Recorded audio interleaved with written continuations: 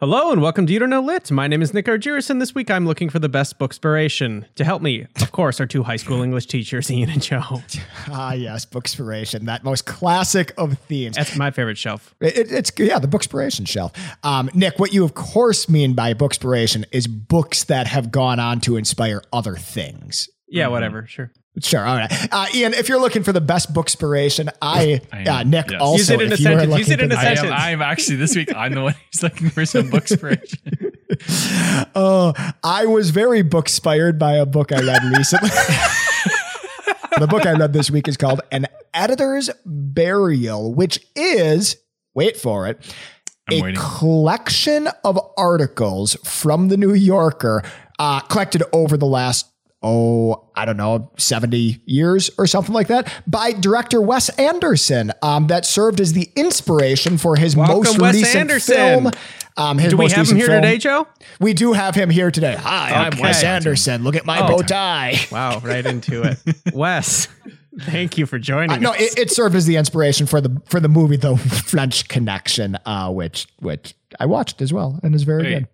Is it The French Connection or The French Dispatch? French Dispatch, Definitely thank you. Yes, let me get a good take on that. Which, of course, saved us. Wes, you've done forgot your own movie. Oh, sorry, Wes Anderson here. The name of my movie is The French Dispatch. Tee-hee-hee. Tee-hee-hee. Hello, Nick. Hello, Joe. Hello, Litheads. Hello, Wes. This week, I'm Wes Anderson standing in for Ian DeYoung, and I brought a book called Madame Doubtfire, which is the inspiration, the bookspiration For what, I wonder? I can't imagine. Is there? No. It's the inspiration for a little movie I like to call The Lord of the Rings, The Return of the King. Fun fact, Sauron's actual name is Madame Doubtfire. Yeah, it's the inspiration for Mrs. Doubtfire, which doesn't really, like, when you think about Mrs. Doubtfire by itself, you're like, I couldn't think of that as a movie or as a book. But then, I mean, it gets kind of obvious, you know. Are you explaining Mrs. Doubtfire right now? No. I'm saying like when you the general idea of Mrs. Doubtfire, doesn't seem like it could be a book because it's so visual, right? Right. But then you watch the movie and you're like, oh yeah, totally, this could be a children's book. And sure enough, it's based on a children's book. Wow. So Mrs. Doubtfire. So two things here. Number one, Mrs. Doubtfire was a book first, which is amazing. Is it a children's book? Is this thing 30 pages long, Ian? It's not a children's book. It's like a young adult. It's a weird genre. I'll talk about that. It's young adult. And it's not, to be clear, it's not, the book is not called Mrs. Doubtfire. It's called Madame Doubtfire. Also known as alias Madame Doubtfire, but I think I like just straight up Madame Doubtfire better. Oh yeah, definitely.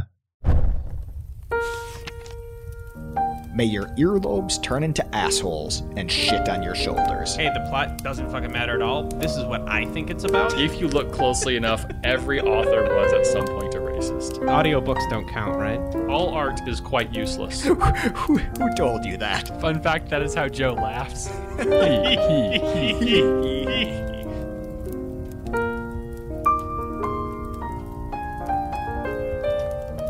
I'm sorry, sir. I almost did my introduction in the Robin Williams Mrs. Doubtfire voice. And I was like, after the half hour I've had, I don't know if I can stick that landing. It's really hard. It's really good. R.I.P. Robin, gone too soon. Friend of the show. Big friend of the show. That's so sad. Well, welcome, Litheads, to You Don't Know Lit, a weekly, or as we call it, Strongly podcast, where every week I pick a theme, such as bookspirations, and Ian and Joe bring book recommendations to high school English teachers who is more qualified. And just to upset one of them, we pick a winner, more so a loser, and not the books, just them. And we have some rules to keep us on track. Rule number 1, only unavoidable spoilers today, gentlemen. Rule number 2, omit needless words, Joseph. And rule number 3, winning isn't everything, it's the only thing. Or for short, only winning matters. Only winning matters. Joseph, do you want to take 30 seconds or less, an option none of you have ever... That we never really capitalize on. Ever really flex. And tell me what your book is about. Absolutely. Nick, when Wes Anderson was in high school, his homeroom was the library and his assigned seat was right next to the periodicals. In 11th grade, he picked up a copy of The New Yorker because it was the only one with drawings on the cover, and he became obsessed. An Editor's Burial, the book I read this week, is a collection of not only some of Wes Anderson's favorite articles over the years, but articles that paint a picture of post-war France, The New Yorker, and some of the most famous writers to ever publish there. It's like a literary soundtrack for the movie. Very good timing. So Ahead of time. Yeah, you did. You did a good job, Nick. We can mark that in your permanent record. So sometimes, like, On it. various Edgar Wright does this a lot with his films, where the soundtrack to the film is like very carefully curated to the point that it's almost like a. Usually, when he or others do this, it's kind of it's not an original soundtrack. It's culled, from history, but it sounds like this is the sort of companion to the film. The same way those Edgar Wright style Baby Driver. Right. Like when you watch in Shaun of the Dead, when you watch like the Can't Stop Me Now scene with the jukebox at the end of it, right? Like that scene had to start with that song. Like that scene grew from that song. Mm-hmm. It's the exact same thing here. These articles are literally the bookspiration, the inspiration, for if in case you missed it. The bookspiration for the film. The film grew from these articles. And I'm going to start billing you when I give good ideas that accurately sum up your books. I'm going to keep track of those. This is going to get expensive. Nick, why don't we call them, you said book recommendations, I realized. Why don't we call them book recommendations? God, we're going to run out of money paying you, We're Ian. wasting so much time around here. Ian, you're our new CEO. Or CEO. I don't. Since we're saving time today. Hey, can I talk about my book, please, for 30 seconds or less? Yeah, go for it. Great. In my book, as in the Robin Williams movie, a divorced husband dresses up as a stereotypical British housekeeper in order to keep seeing his kids. Unlike in the Robin Williams movie, he's gross in my book, petty, and somewhat scary. This week, I read Madame Doubtfire, the unlikely bookspiration for the 1993 film Mrs. Doubtfire. When you say he comes across as like petty and scary, it just dawned on me for the first time in my life that the fact that Robin Williams doesn't come across as petty and scary with the premise of that movie is amazing. Yeah, absolutely. It's straight up creepy. It's insane. I've rewatched it in like my later years, and it does still at moments skew pretty disturbing. But this is a guy who is like really invading somebody's life. Like if this was not a comedy, this would be a full-on psycho. You know how they're rebooting everything, and on some of the reboots they're doing like a dark turn. This is ripe for a dark turn. I think one of the darkest turns possible. Kills everyone. Well, I didn't say that. I don't even think you'd have to go that far. I think it could just be not Robin Williams and it would be dark. Right, just like 10% more invasive, and it'd be like, oh, well, this is horrible. So there was actually a sequel in the works to the Mrs. Doubtfire movie for many years. Apparently, Williams like turned it down multiple times because he didn't like the script. Turned it down 3 separate scripts because they were all bad. And then when he passed, obviously they were like, we can never. It's done. So I heard that's why he killed himself. The script was that's talk about dark. Wow. I just think it's really interesting that we've done a lot of these kinds of episodes with the sort of like movie book thing. Yeah. Because I as I was preparing, I was thinking back and I was like, haven't we done bookspirations already? Mm-hmm. And we have done faithful adaptations, which is Lithead Supreme Gina's recommendation of 84 Charing Cross Road. Mm-hmm. We did Netflix adaptations, which is we recorded that before Armie Hammer was outed as a cannibal because he made a whole bunch of Armie Hammer jokes. We also did novelizations. And in that one, Nick got really mad because Joe said something mean about 2001: A Space Odyssey. Wow, okay. That sounds right. Yeah. So we've done a lot of these, and I'm just not sure why we gravitate back to the we just keep going. Adaptation. We just keep doing it. That is a lot. Because movies are better than books. Well, people do like movies. I listened to an interview with Jack White the other day of the White Stripes and also of Jack White. And he kind of talked about that. He didn't want to play guitar. Like when he was growing up, he didn't want to play guitar because every asshole played guitar, right? Like he played the drums and he wrote poetry. And then he realized at a certain point that, hey, if you want people to listen to your poetry, you gotta play guitar with it. Like that's all there is to it. So maybe we keep coming back to these things because if you want people to read your book, you better make it into a movie. I mean, we could consider it as market research because we're trying to figure out how best to optimize Too Many Butlers for. But we already got The Rock, so good there. Okay, did we actually like clear all that with his agents and stuff? Because we keep saying The Rock, but he said he's on board, but $22 million. Right. He's like, yes, I'm on board. My quote is $22 million. Everybody's got a price. That's what I know about Hollywood. All right. So I figure if we can sell enough books to bankroll getting The Rock, right? The rest is then we'll. I guess if we already have $22 million, I don't know why we'd spend that on The Rock, but that's the process. I mean, would you want to spend less for, I don't know, Vin Diesel or something? Oh, the poor man's Rock. We could get 2 Vin Diesels for 1 Rock. I think you could get a half dozen Vin Diesels for a Rock. Maybe we could do like a full Mrs. Doubtfire thing where he just plays every character. Vin Diesel? The Rock does. Oh, Vin Diesel. Vin Diesel.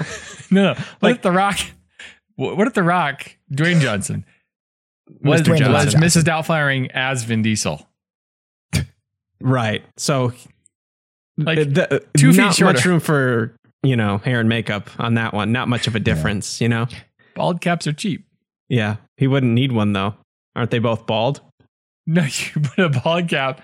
It's a different bald. So you put a bald cap. The similarities are really striking between the two. Like the whole conversation. Necessary, but I'm just sitting here thinking, I'm like, I wonder if Vin Diesel just hates The Rock. Like if Vin Diesel is just like, that should have been me if I was taller and more charismatic and a little bit handsomer. Talented. Yeah.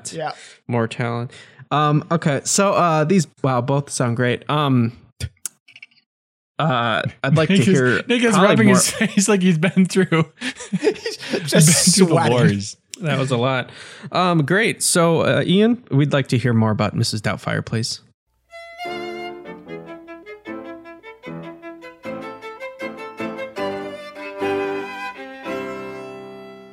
I will tell you about Mrs. Doubtfire. So, you were just saying, like, if you think about the premise of this story, it's actually kind of creepy. Yeah. Mm-hmm. Yeah. Is this book creepy? I would say. Do you read it in your head as creepy? Could you? Do you know what I mean? Well, the characters, like in the movie, and I'm not going to go through and like hash out all the differences. That's not interesting. But I will say that in the movie, Robin Williams puts on his latex mask and he fools everyone for a little while. In the book, the kids immediately figure it out. Right. Right away. And they play along. But there comes a really interesting inflection point where the kids are like, this is actually really screwed up. Please don't do this anymore. I'd like to hear about the author immediately. I want to know who wrote this. Okay. This is the author's really interesting. She wrote her trauma. She's written a whole bunch of books, mostly like children's books and young adult books. She's highly awarded. She wrote her first novel. Her name is Anne Fine. She wrote her first novel when she wanted to go to the library, but Truthbrary, but she couldn't because there was a snowstorm. So instead, she stayed at home and just typed out a novel. That's what she's like. I'll write my own book. Yeah, if I can't get a book to read, I'll write a book to read. Yes, sounds smart like. move. Yeah, a real go getter. So she kind of started. She didn't have like a lifelong dream to be a novelist. She just sort of like kind of backed into it and became very, very successful. Eventually, she was awarded the Order of the Officer of the British Empire, OBE. That sounds very important. How important is she? Okay, so the British people like to call you fancy if you do a good job at things. Mm-hmm. Yeah, that's and true. So they have like 5 ranks, and the first 2 are member and officer, and then above that they get kind of like they sound a little bit like Ku Klux Klan sort of. Like Grand Dragon, Ultra Wizard. There's like a Knight Commander, and there's like it's just like a little bit. So there are 5 ranks, and she is kind of on, not at the lowest rank, but she's at the second lowest. Yeah. But she is 1 rank above the Beatles. The Beatles got member, but she got up all the way up to officer. The Beatles got screwed. That's insane. They are arguably, after the royal family, England's most famous export. I would probably more famous. Do you think? Wait, what is number 1? Number 1, Grand Dragon. The lowest. Number 2, Ultra Wizard. No. Number 3 is Laser. Sorry, Ian. What is the Laser Mage for some reason? It goes member, officer, and then 3 others I didn't really care about because she didn't have them. But you're only allowed to call yourself a knight, like sir this or sir that, or if you're a woman, dame this or dame that. If you're in the top 2 levels, like 4 or 5, and she's not there, so that's a bummer. Anyway, one more cool thing about her is that she used to live in Edinburgh, Scotland, and she used to walk by this thrift store, and the thrift store was owned by a woman named Annabella Coots. Great name. And Annabella Coots, it's a great name, but wait for it. Annabella Coots had hanging over her store a sign, and all the sign said was Madame Doubtfire. Any connection to your book? Well, it turns out that Anne Fine, our author, who used to walk by the store all the time, interesting, was casting around for a name for her kind of scary, foreboding, stereotypical British woman, and was like, I'm going to steal Madame Doubtfire. And so after she published the book and it was super popular, she was like, I should have checked with her about that.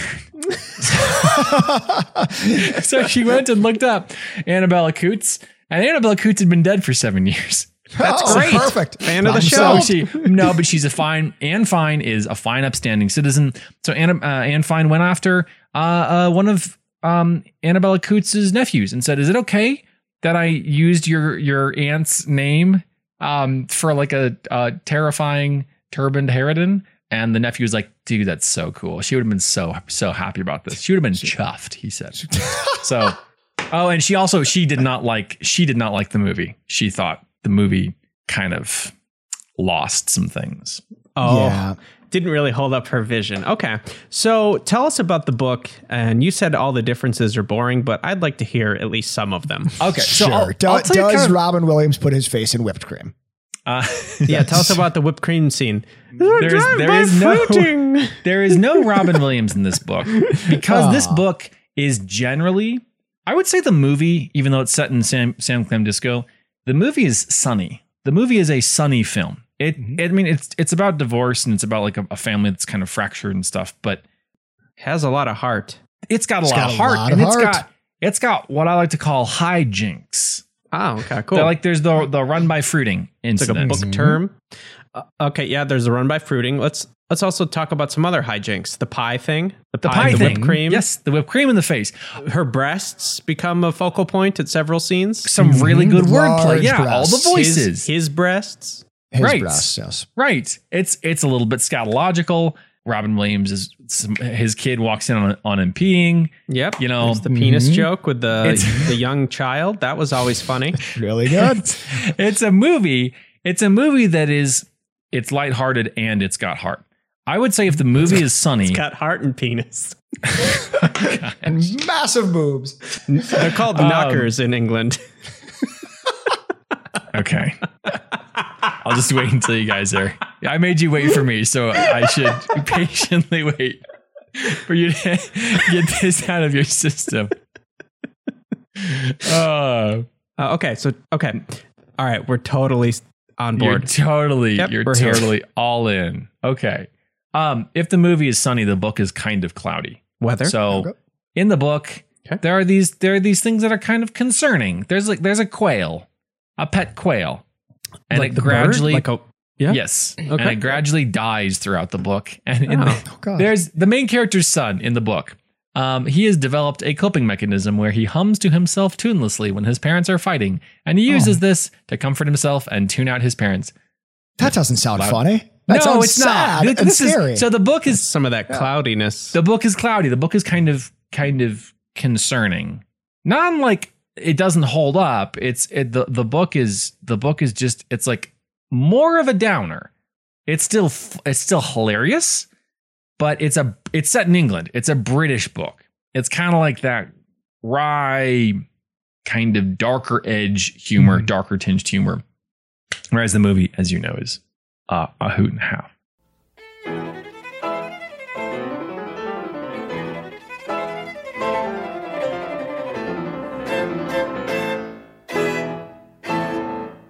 So are there any story differences? Like, okay, so in Mrs. Doubtfire, there is essentially the parents Split. Yes. Split. They don't get a divorce necessarily, but like they separate. He doesn't really get to see the kids, basically as much as he wants. And he's a really good dad, but he's not a very good husband. Right. Yeah. And then he kind of he gets like a big break and becomes a real man by being able to provide for his family more. This is the story's words, not mine. And then he does a lot of funny voices in order to win back his family. Or more specifically, in order to get that job, to become a real man. To become a real man, he has to do those voices. And luckily, he gets his big break and changes the world. So, does any of that matter? So the book tracks on a lot of that, like the sort of core idea of couple is like spouses are separated, the wife gets custody. The kids can't see the dad. When does the whipped cream? He did in the order of that. Where's the whipped cream? But see, go? This is the thing. Yeah. The whipped cream is a hijink, right? Right. There is no hilarious moment when in the book when he's got to like kind of avoid being caught. So really though, Ian, is this at all funny? Or is this just a straight up story? Right. Like, I guess that my question is like, who is this for? Like, this is a 175 page chapter book. This is for kids. Is it light? Is it like, yeah. I don't know. It's really strange. And I think I'm a little bit limited because I don't know much about British young adult fiction. I don't really get British humor, so there might be some in there. I mean, we talked about Lord of the Flies. I would say in terms of like kind of being a head scratcher, this is on the level of Lord of the Flies and Catcher in the Rye, where you've got this, like, the book is about divorce, and like there is some hilarious stuff in the book, but it's honestly like, hey, let's tackle the difficulty of a broken home. We're not going to have a kind of a simple solution. This man tries to solve his problem, and it goes really, really, really badly. The climactic event, you remember in the movie, the climactic event is the sort of like, in any disguised comedy, you're going to have the time when they both have to be in the same place. They both have to be in the same place at the same time. In the movie, this is funny, and it's set in the restaurant. Yeah, and very humorous. He gets drunk and stuff. It's great. In the book, the main character's side job is not working at a TV station. It's nude modeling for an art class for kids. Great. And like life painting. Okay. And that's his main job. Hard to hide your junk there. It's like that's his job, and he also gets paid for being Mrs. Doubtfire, Madam Doubtfire. Right. Okay. So in the book, the big kind of role switching scene where he's got to be both at the same time. Oh no! Is he's got to be Mrs. Doubtfire for the family, but also the art class is meeting at the home of his ex-wife. That's he has to do nude modeling. That is unlikely. It's very, and like, you know what? That is unlikely, and it goes about as well as you expect, which is wait a minute. Okay, so in the movie version, they're at a restaurant, and it's this humorous scene where he has to have dinner with two people at the same time in the same restaurant. Right. In the book version, he's hanging dong. Well, he has a little paisley shawl around him, but okay. Well, that's good. Yeah, but he wishes it wasn't there. Well, no, he's very awkward about the whole thing. This is like the only job he can get. But so it's just a little bit more kind of grim. It's a little bit more sardonic, and honestly, it doesn't end with the same kind of happy wrap up. I don't want to know how it ends at all, Ian. I'm not going to tell you how it ends. I'm just going to say it doesn't end with a happy wrap up. Okay, it does have a happy wrap up. Everything works out. It's happy. Yes, everyone is like, you did such a good job as a model. We're going to make you a Calvin Klein. Beautiful white. They turn him into Calvin Klein. And that's where Calvin Klein came from. And that's how he gets his big break. It's unexpected because I started reading it, and then I watched Mrs. Doubtfire again, and then I finished reading it, and I was like, whoa, hey, kind of some whiplash there. the effect of this is that the overt messages are very different. The overt message of the movie is this kind of farcical, sort of lighthearted, listening, growing, accepting. It's hopeful. And the book is more about like, hey, in a marriage and in a family, you got to compromise, and it's going to be hard, and you're going to have to make the best of a situation that's not going to be perfect for you. In the book, like there are whole conversations where people are going back and forth. Characters are going back and forth. Like I don't want to pretend to be happy. I want to actually be happy. And other people are saying, well, maybe you can't be happy. Maybe marriage is kind of accepting. And it's like, out of context, it sounds like a huge downer, but honestly, I think the book is more truthful than the movie is, because the movie is a farce. Classic Hollywood. Right. The movie is Robin Williams, right? It's fantasy. It's like it's out there, and it's weird for me to be saying like I feel like the book with a man dressing up as a stereotypical British housekeeper is realistic, but the characters and the interactions, it feels real. The characters and the interactions are, I think, more logical and more true. Sure. Not real. I shouldn't say real. I should say they feel more true. It's a book to help kids. Like, is this a book for kids whose parents have been divorced? And it's like, hey, look, this is kind of how it goes. I think maybe so. Like, I think this book, like if you were a kid who had gone through this, you might read this and be like, wow, that is what I've experienced. Maybe not the dressing up as a British housekeeper thing. It's what I've experienced, and it gives me an idea about how to move forward. And the movie is just like, I'm going to watch Robin Williams do funny faces. Now, couldn't this also be for maybe the husbands out there looking to get it all back together again? One whipped cream pie at a time. Nick, I really hope this episode ends with somebody just running into your recording studio and pieing you in the face. That'd be great. The main character in both kind of lets things slide, and he's not, doesn't care, doesn't listen to his spouse and so forth. So I think it's also sort of a call to action. It was a call to action for me. I'm not sure if that's like the way that it's intended, but who cares? I read it and I was like, yeah, I could pay closer attention to just bringing it, to bringing it, not letting things slide, not sort of taking my wife for granted. Yeah. Not good reminders for dadas and mamas too. It really is. I don't think that's what she was going for, but after this, reading this and watching the movie again, I was like, yeah. Because like, you don't want it to be you. You see this, especially in the book, you see how real it is, and you're like, oh, like I can see how a initially positive relationship could kind of fray and fracture, and that's not good. I like that kind of it's like telling the future, and that's a bad future. So try and avoid it. This is crazy. I'm looking at a list. I was looking at the Wikipedia page for this, and it won this award called the Guardian Children's Fiction Prize the year it came out. So like when you talk about this book, like it sounds like kind of weird, and it sounds like a downer, and we're like, who is this book for? Other Guardian Award winners on this list include Philip Pullman for The Golden Compass, include Watership Down, include J.K. Rowling. It's for like the best children's book to come out of England that year.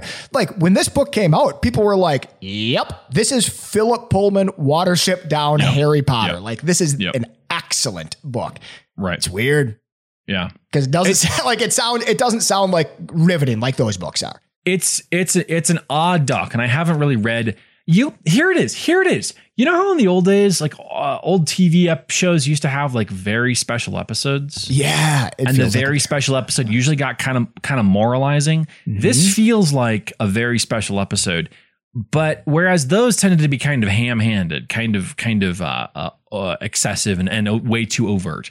This feels like Anne Fine just sort of needed to say something about like divorce and broken homes and family relationships and this is what she produced, and a lot of people liked it quite a bit, and it was as we say a well-known movie. So bookspiration, I would say I am bookspired. To close this, I will say I am bookspired. Wow. Not really ever to deceive any member of my family with a British housekeeper getup, because I don't have the voice for it, and I'm also 6'6". I just don't think that stretches the bounds of possibility. Well, so I'm it certainly narrows, Because like you're hopefully walking in that situation being like, I hope I look like as many other old women as possible. Yeah. Right. Yeah. And that would narrow that, window of believability, I think. I would have to have a whole backstory about like ex-basketball player. WNBA. Yeah, exactly. Whole Right. thing. Yeah. Yeah. So book-spiring, I would say. Very book-spiring. Thank you, Ian.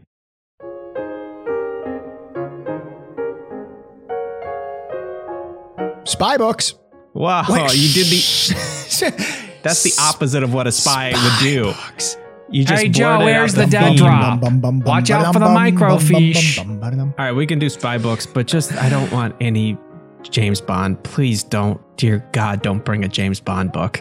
I don't know if there's ever been a spy book that isn't James Bond. Is Mission Impossible a book?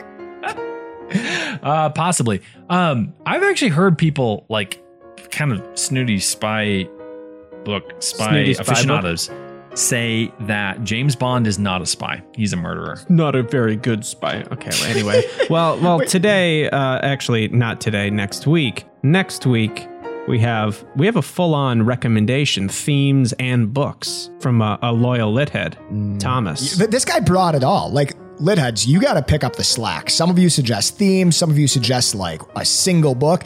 Thomas is like, hey, not only should you talk about spy books, these are the 2 books that you should talk about. Thomas had a vision, okay? Thomas had a vision for what he would like to see come to life. And what he wants is, I think, a brutal throwdown, right? Thomas wrote into the show and he said he recommended a theme, which is first in the car, and I'm assuming one of you will explain what that is after I'm done reading his note, which said, first, a master of historical espionage. Is that an author? Must be an author. So first is the author that I'll be reading next week. Nice job. And Lakar, a more contemporary master. Hot War versus Cold. Suggestions, Blood of Victory versus Spy Who Came In from the Cold. Le Carré. Maybe. Well, the No, car. it's definitely Le Carré. It's not Le Car. I think that's a butter. I wanted to see the pronunciation. To make again. matters worse, Jean Le Carré was a British guy, and he adopted that French name as his nom de plume. What an asshole. That's very confusing. That's very Well, confusing. it's what a spy would do, though. It's a smart move. Conceal what your a spy identity, would bro. do. That is his classic spy move. Great. Okay, so what are you guys bringing? Clarify that for everybody. Right. So next week, I will be reading a book, a spy book by a guy named Alan First. It is called Blood of Victory. It's, let me tell you what I know about it so far. It is a hot war book. I don't know what that means. I assume that means that the Cold War has turned into a hot war. And there is a boat on the cover. So Brilliant, Joe. I know we talked about boat books last weat, but if you want to hear a boaty spy book, maybe next week is the week to tune in. Bodhi Spy. I'll be reading a book which has spy right there on the tin. It's called The Spy Who Came In from the Cold by Jean Le Carré. It's set in the Cold War, and I don't want to give away too much. It's a really good book.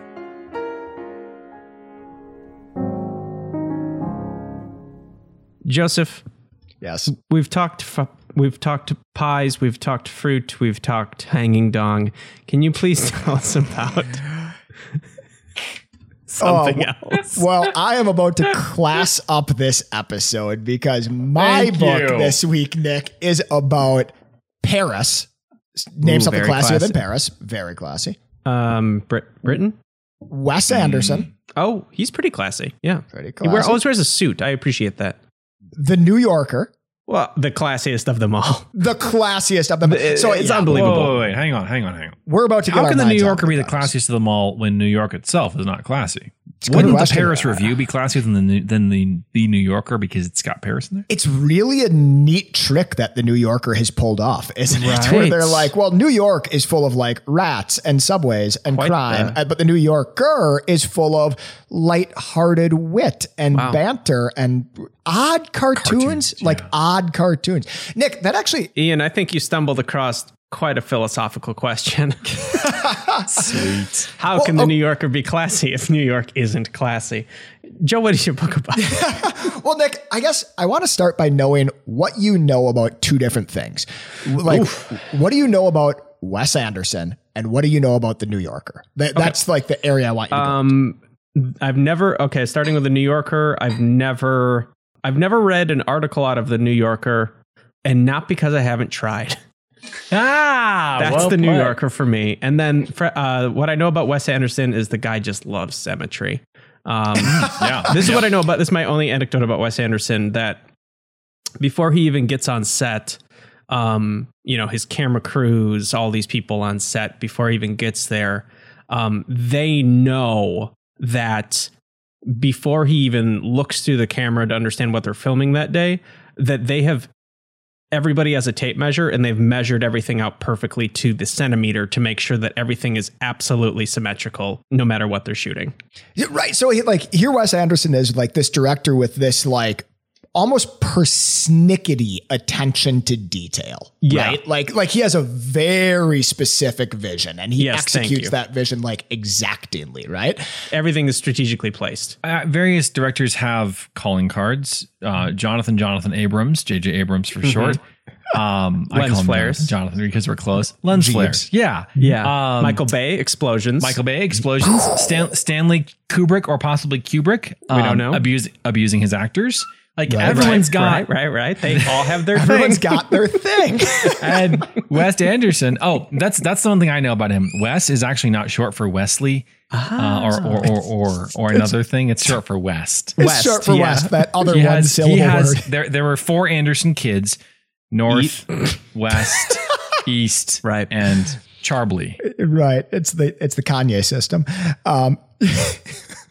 Okay, so Nick, like, kind of putting those two things together, like knowing what you know about Wes Anderson, knowing what you know about the New Yorker, it's not really a surprise that Wes Anderson likes the New Yorker. These are like the two, like if there's a niche, right? And the niche is formed by 2 intersecting walls.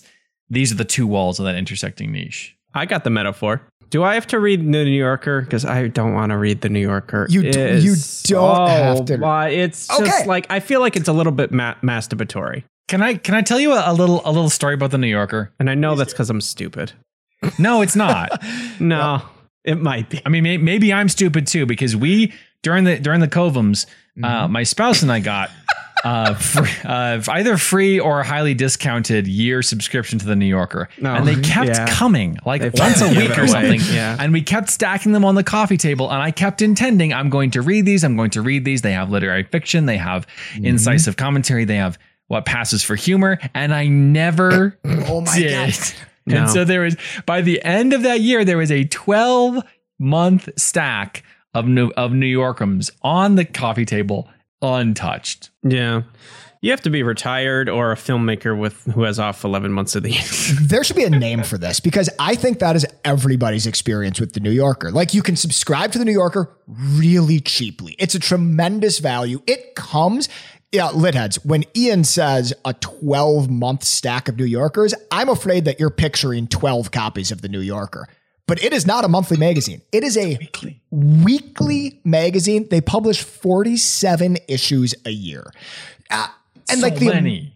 It is like the biggest unfulfilled obligation in a lot of people's lives, I think. Yeah, it's on the list. They're like, stack. This is the thing. This is the person I want to be, right? This is the person I want to be. And that stack of New Yorkers on the magazine, on the table, is telling me I am not that person. But it's aspirational, right? Because you have it and you're like, hey, I'm a good person. I'm the kind of person who I'm a great person. Okay, so the New Yorker is all those things that you guys say it is, right? So everybody knows what the New Yorker is. Yep. It is literary. It is whatever. Wes Anderson is obsessed with the New Yorker. I told you the story about him sitting near it in high school. It created kind of a little collection addiction. He started collecting old copies because he would like look through these old copies and find things like a J.D. Salinger short story that had never been collected anywhere. Like the short story that maybe only exists here, written by like a phenomenal literary genius. At a certain point when he was an adult, he found out that UC Berkeley was getting rid of a set of 40 years of the bound New Yorker. So they had been collecting the New Yorker for 40 years, putting them in bind, like in I presume like a hardcover binding. Wes Anderson bought them for $600, 40 years worth. He thinks he has every New Yorker published since 1940 in his possession, and he binds his own copies. So like when he gets his 47 issues that stacked up during COVID, right? Instead of throwing them all away and feeling the tremendous relief, he goes to the bookbinder and puts them in a binding. I bet they don't stack up for him. I bet he reads them. He seems like the kind of guy who somehow has 25 hours in the day and can turn out extremely symmetrical movies and read a 47. Wes can do it all. Wes can do it all. Well, I think that's where this is going, Ian. So, yeah, I don't have to say anything else about The New Yorker. Wes Anderson really likes it. And he wanted to write a movie, wanted to come up with a movie that was his version of a New Yorker magazine, right? A movie that was a bit of a... Part of me wants to say like a movie that was a bit of a love letter to The New Yorker, but I don't even think it necessarily is that. I think it's literally, here's a few New Yorker articles that I've read over the years that have been kicking around in my head for 20 years at this point. How can I combine these into a narrative that How can I get people to read this shit? As part of the preparation for this week, as Ian rewatched the Robin Williams classic Mrs. Doubtfire, I watched The French Dispatch this weekend, and it's not a straight up retelling of these things because like the actual collection here is like this weird conglomeration of articles over 70 years of the New Yorker. So like there's an article all about rats and like the life cycle of rats and how they live and where they live. And, in the vein of John McPhee, it's one of those things where it's like, I don't care about rats. And then you read the article and you say, oh, rats are actually the most interesting thing in the world. There's an article about rats. There's a profile of this art dealer who like sweeps people away in like his excitement and who made his fortune when he realized after World War II, hey, Europe has a lot of art and America has a lot of money. I should figure out how to reconcile those two things. There's James Baldwin stories about getting arrested in Paris for a minor offense and what it felt like going through that French bureaucracy. Like it's a weird collection of stuff over the years that Wes Anderson has turned into a narrative. Since I guess this is more about the movie than these random articles, I guess is the movie, does it like connect all these things in like a big universe? Like, are there any relations between any of these stories that you read or in the movie, or are they literally like, no, I'm just going to take these favorite ones that I like, that I thought were the most interesting, and like I'll make a movie out of it? Yep. No, beautiful. So like when you watch, you know what I'm thinking of for the first example of that? Jaws have you ever seen 2? the Ballad of Buster Scruggs? Have you ever seen that? I have. That's a movie on Netflix that is made by the Coen brothers. That's a bunch of short stories but it's all the same universe, even though the stories are not related at all. Perfect. They're kind of similar in theme. They're kind of similar in place and things like that. But the stories in the French Dispatch are more united. The framing device of the French Dispatch is, hey, there's a team of editors and writers who have to put out a weekly magazine. Like it's literally the framing device. Oh, meta. They have to put out a weekly magazine every week. These are their stories. These are their stories. And in the movie, you get like these writers who are based on New Yorker writers going out and interacting with these subjects and these profiles, which are based on these things that Wes Anderson has collected over the year. And they're united in that framing device of this is going to be an issue of the French Dispatch. So are they all set? Maybe this is a stupid question. Are they all set in or connected to French? Yeah, so you should watch the movie. It's kind of an odd framing device. The French Dispatch is the French Dispatch of this small town newspaper of Liberty, Kansas, because it's Wes Anderson. Of course it is. Right, Wes, you done got us again. Well, and so they are all set in France. The published it comes from France. The writers are all almost unanimously, both in the movie and in this collection of articles, they're almost unanimously American writers who are living as expats in France and writing about an France. American werewolf in Paris. Right. They're almost all werewolves. They are almost all set in Paris.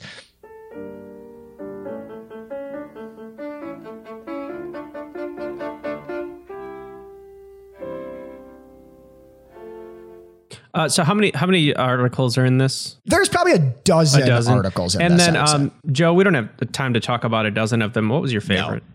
Yeah, so it's really hard to pick because they're all like so Is it the rat different one? from each other. Probably not. Let's all make rat noises. Yeah. Oh, Joe's talks. What is that? What is that? I'm sorry. Is it a cartoon rat? We are doing That was a rat noise. brutally honest naturalism. Can I tell a farm story about rats? Yes, you can.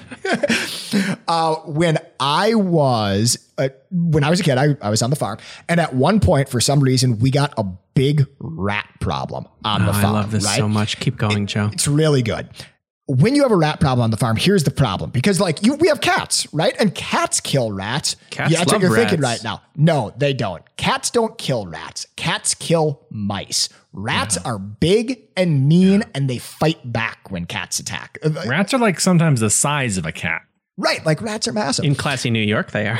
We had this time in which like we could go out into the barn in the middle of the night and throw on the lights, and you could see the rats running across the top of the calf pens. Like they would just run one after the other after the other.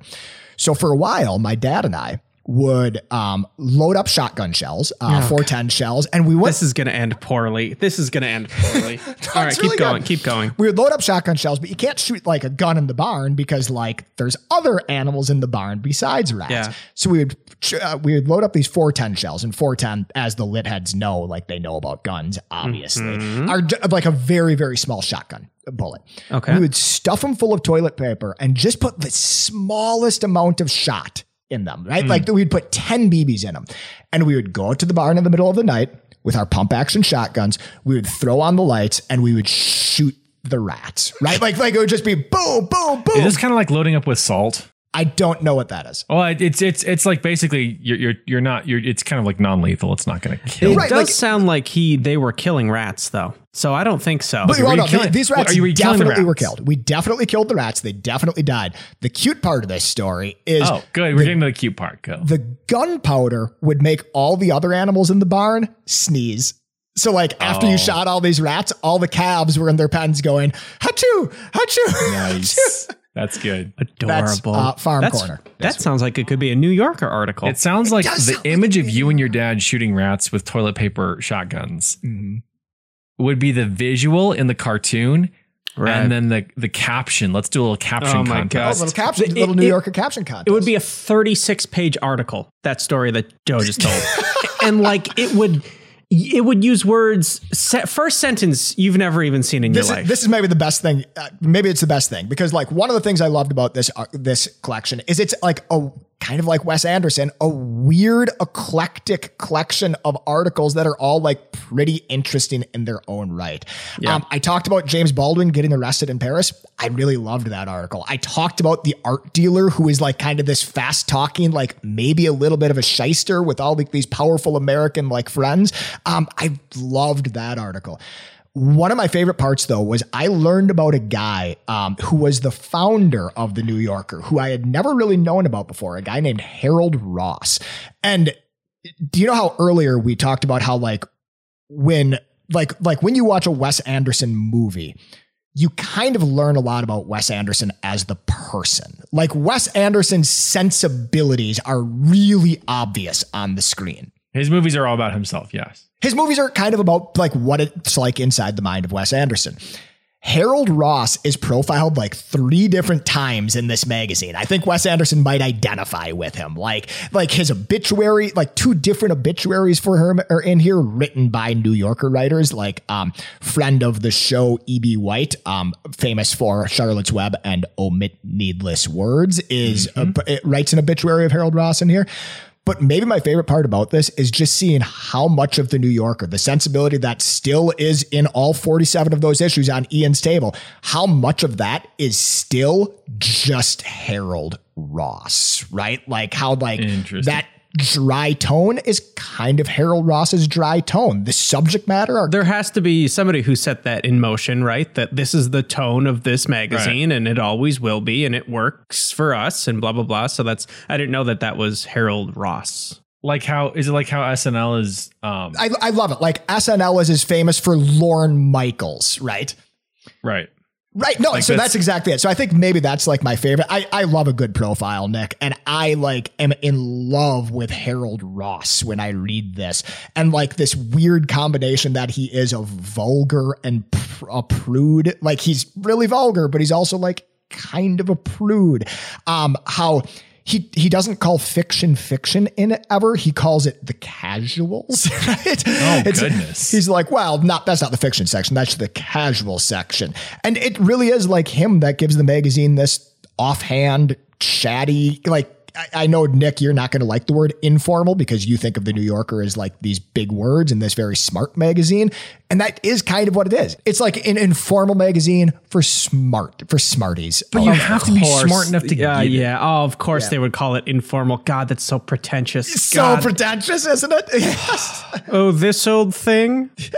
I really loved this collection. It exposed me to a lot of writing that I otherwise would have never read in my entire life. It exposed me to authors who I had heard of by name, but had never actually read. And you got to dip in and read like a short little piece from them. And it exposed me to the history of the New Yorker, which turns out to be like this, I don't know, pretty interesting, pretty storied, pretty cool world. So I didn't realize this was all in a collection, Joe. So you can just buy the French Dispatch collection book. Like you can go to the bookstore, your local Truthberry, and you can find an Editor's Burial, which is a collection of New Yorker articles collected by Wes Anderson. He's curated for you kind of a playlist. Yeah, it's kind of a soundtrack. Yeah. It really is. It's kind of a soundtrack for the movie. Interesting. Or a word track, maybe. A word track.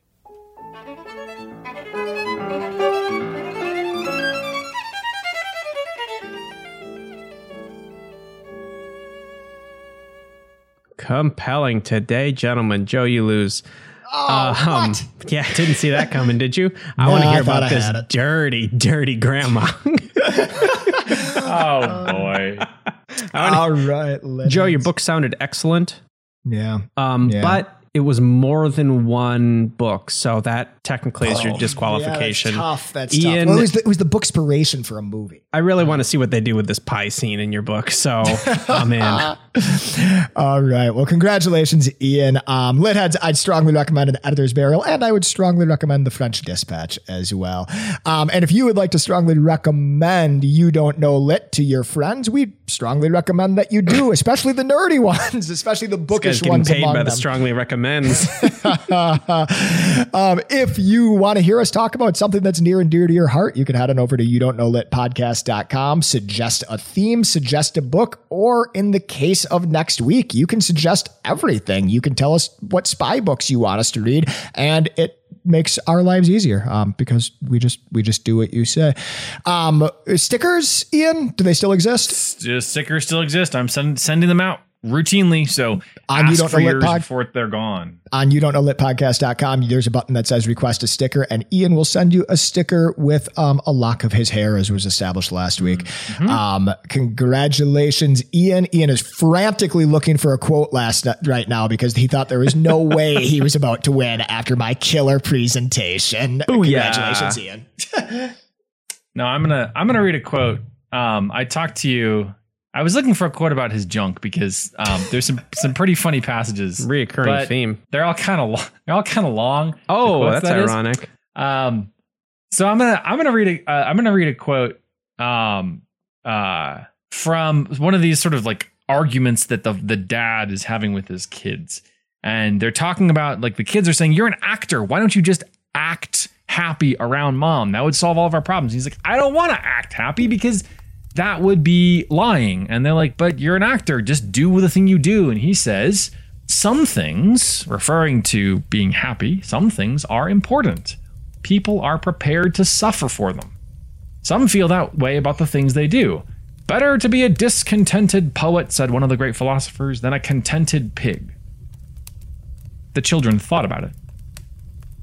"I suppose I'd think it better to be the poet," admitted Lydia after a while. "So would I," Christopher grudgingly agreed. "I'd be the pig," said Natalie, the youngest. "I'd definitely be the pig. I like pigs. And you said it was happy."